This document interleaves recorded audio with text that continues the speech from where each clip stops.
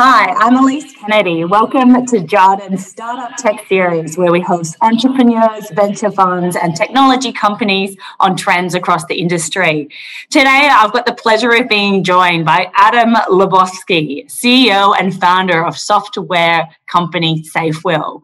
So thanks for joining us today, Adam. Thanks, Elise. It's great to be here. So can you explain a little bit more about Safewill and what it does?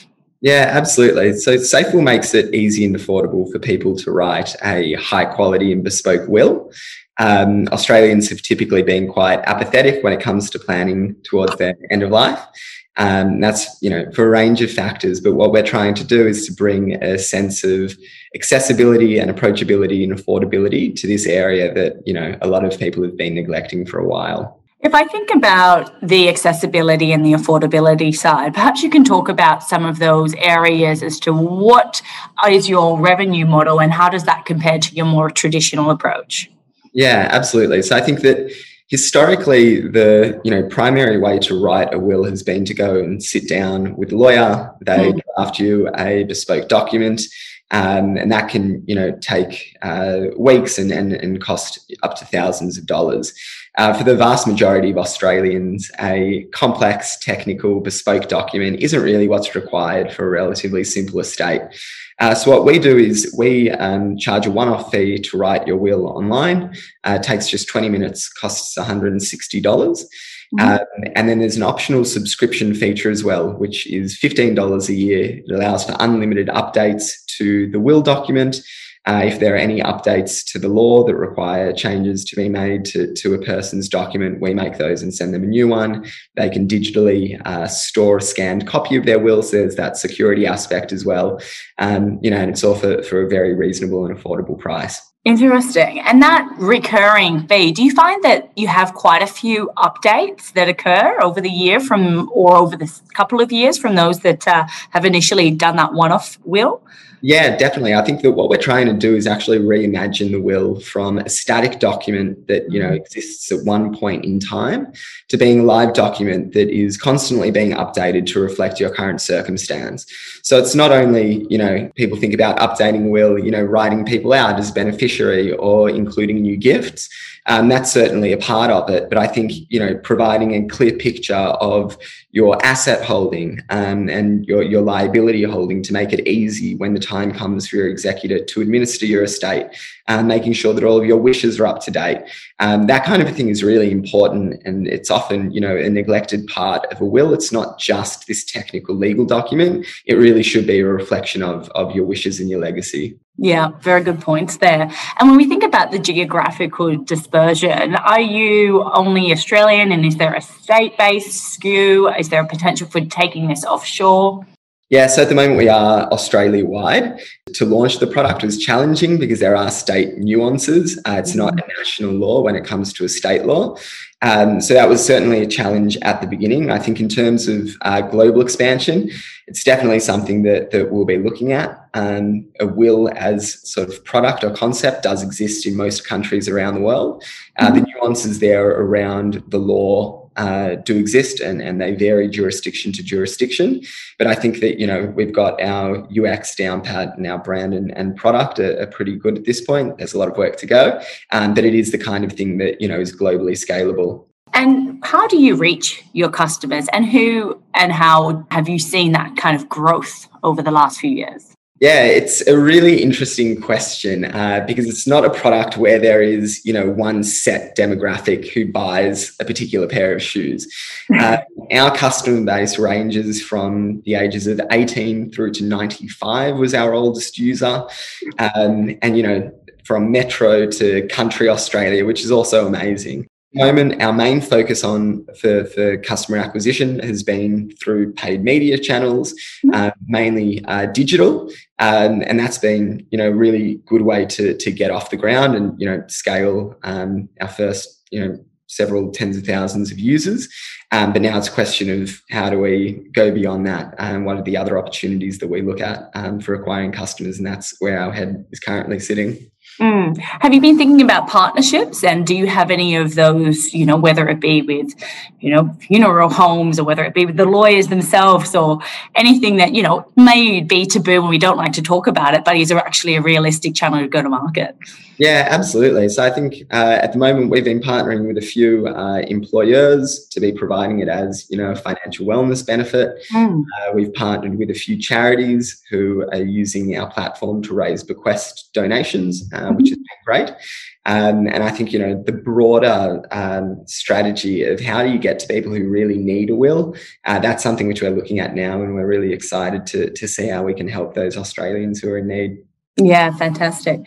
And then if we think about the industry more broadly, where are your dollars being taken from? Is this kind of a new disruptor to potentially the legal side? Is that how you think about your total addressable market? I think so. At the moment, as far as the will goes, it's certainly it's disrupting the legal industry more than anything. I think in time, though, the view is how do we extend this to broader end of life? A lot of the pricing structures that have held people out of writing a will have existed in other areas of end of life, like funeral and things like that. So I think that our view is how do we bring this amazing, fresh, approachable brand and product and extend that to a broader suite of services that we can offer. Yeah. And how do you think about the percentage of the market, perhaps, that you capture today? Is it minuscule, and how do you see your potential penetration of how much of that market you could capture? Yeah, so historically, less than 50% of Australian adults have written a will. Our goal is to have 0% of Australian adults without a will.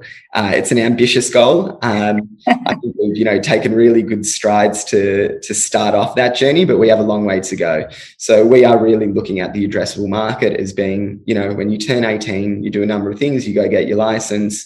You sort out your voting and stuff like that. One of those fundamental things should be writing your will, because it's no longer difficult or expensive to do, but it's a really important safeguard to have in place. Yeah.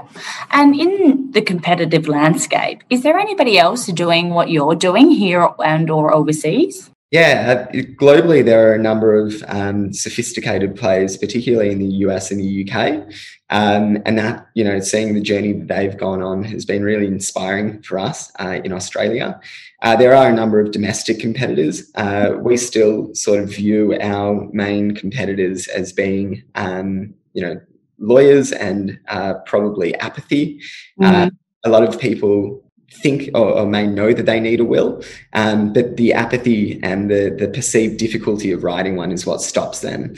So that's really what we're competing against, as well as providing a safe and alternative, a safe and affordable alternative to lawyers for people for whom the product is appropriate. And how do you find you can create some differentiation versus, say, some of those domestic peers? I understand, appreciate huge market for growth right now, and it's really just capturing, say, that extra 50% and or disrupting that legal profession. But say there are other players in there. What do you think Safewill does differently to be able to say that's who I'm going to choose to do my will with? I think our UX, and this has been widely played out over the reviews that we have, our UX and customer service is sort of second to none. And it's been great and super humbling to see the reviews that we've received online.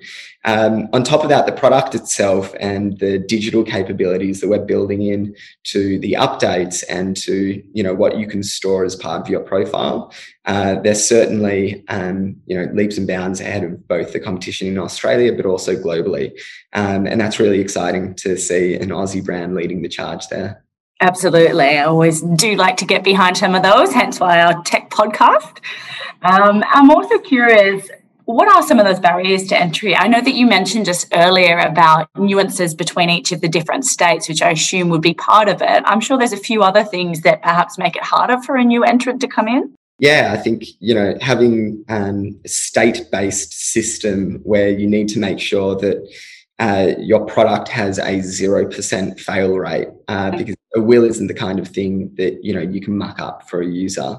And so making sure that you have a system that is absolutely foolproof and that provides a document that is state-based and, appropriate and applicable to the particular jurisdiction that it uses in with a 0% fail rate is a really difficult thing to do.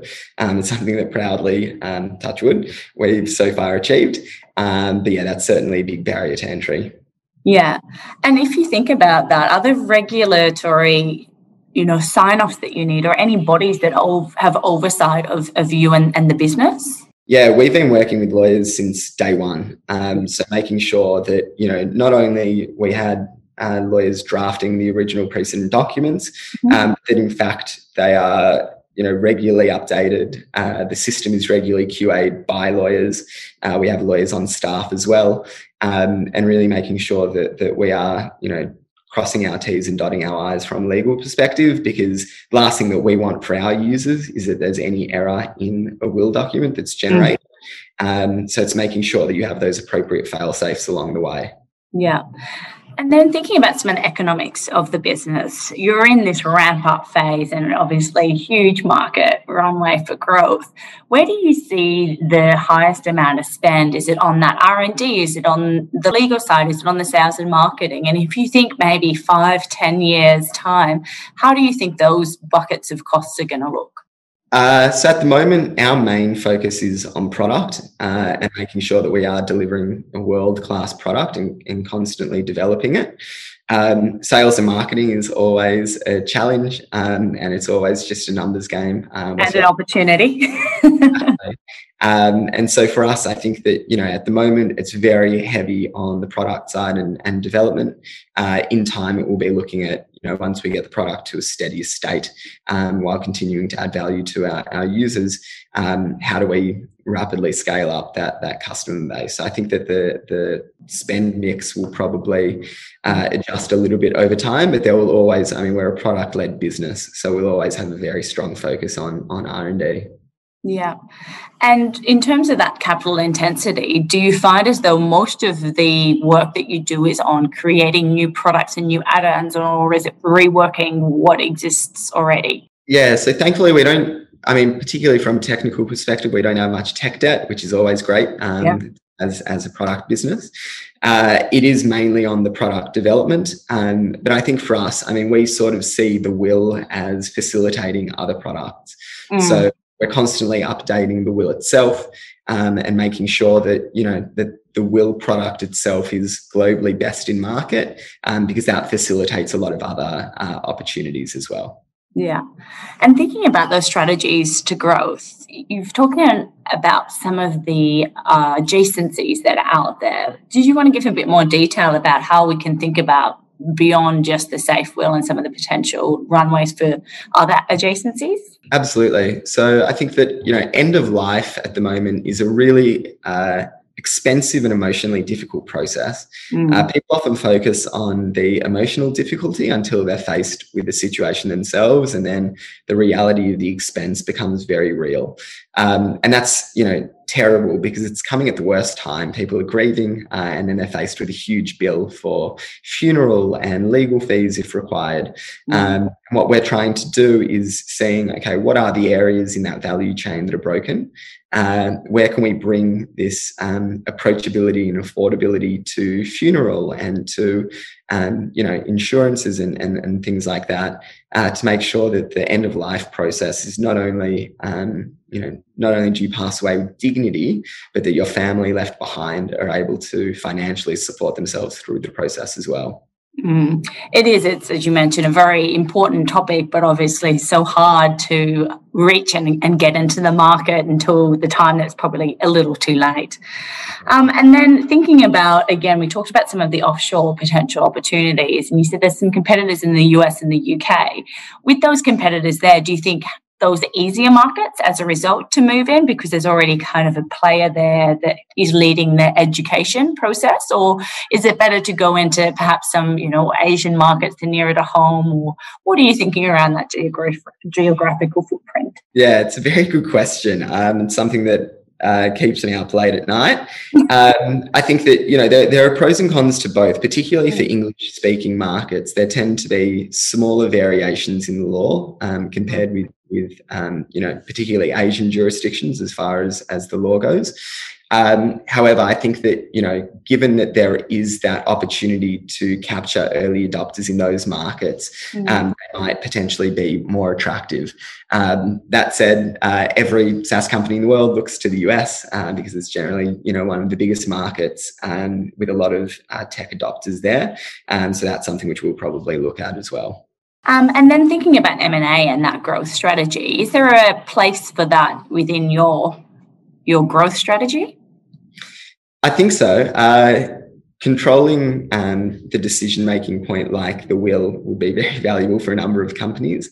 I think for us, and particularly myself as founder, trying to keep my eye as much on the business and just trying to build an amazing business. If that eventually leads to an exit or, a listing or something like that, that would be fantastic. But if not, that's okay too. And I think that our eyes are very firmly focused on growing and creating an amazing business, and what will come down the line will come. Yeah, absolutely. And what about you, though, buying some of the businesses? Whether that's your way to grow offshore and get that foothold, is that something that you guys have been thinking about? Yeah, so again, our focus at the moment has very firmly been on Australia and looking at how we can go deeper here. When the time comes, an acquisition of an overseas company could be something that we look at because, as you mentioned, it would be really handy to have a product that already works in that jurisdiction. So that's definitely something which we'd consider looking at down the line. Yeah. It sounds as though you've already got quite a few opportunities for growth in the vertical itself, just in Australia. So there's a lot of areas that you could definitely move on. So conscious of your time and really appreciate, we've only touched on the surface. So if there is anybody on the call that is keen to hear more, please do reach out to myself and we can put you in contact. Adam Lubofsky, CEO of Safewill. We are very grateful for your time. Thanks for being on the podcast. Thank you so much, Elise. It was great chatting to you. Thanks. Cheers.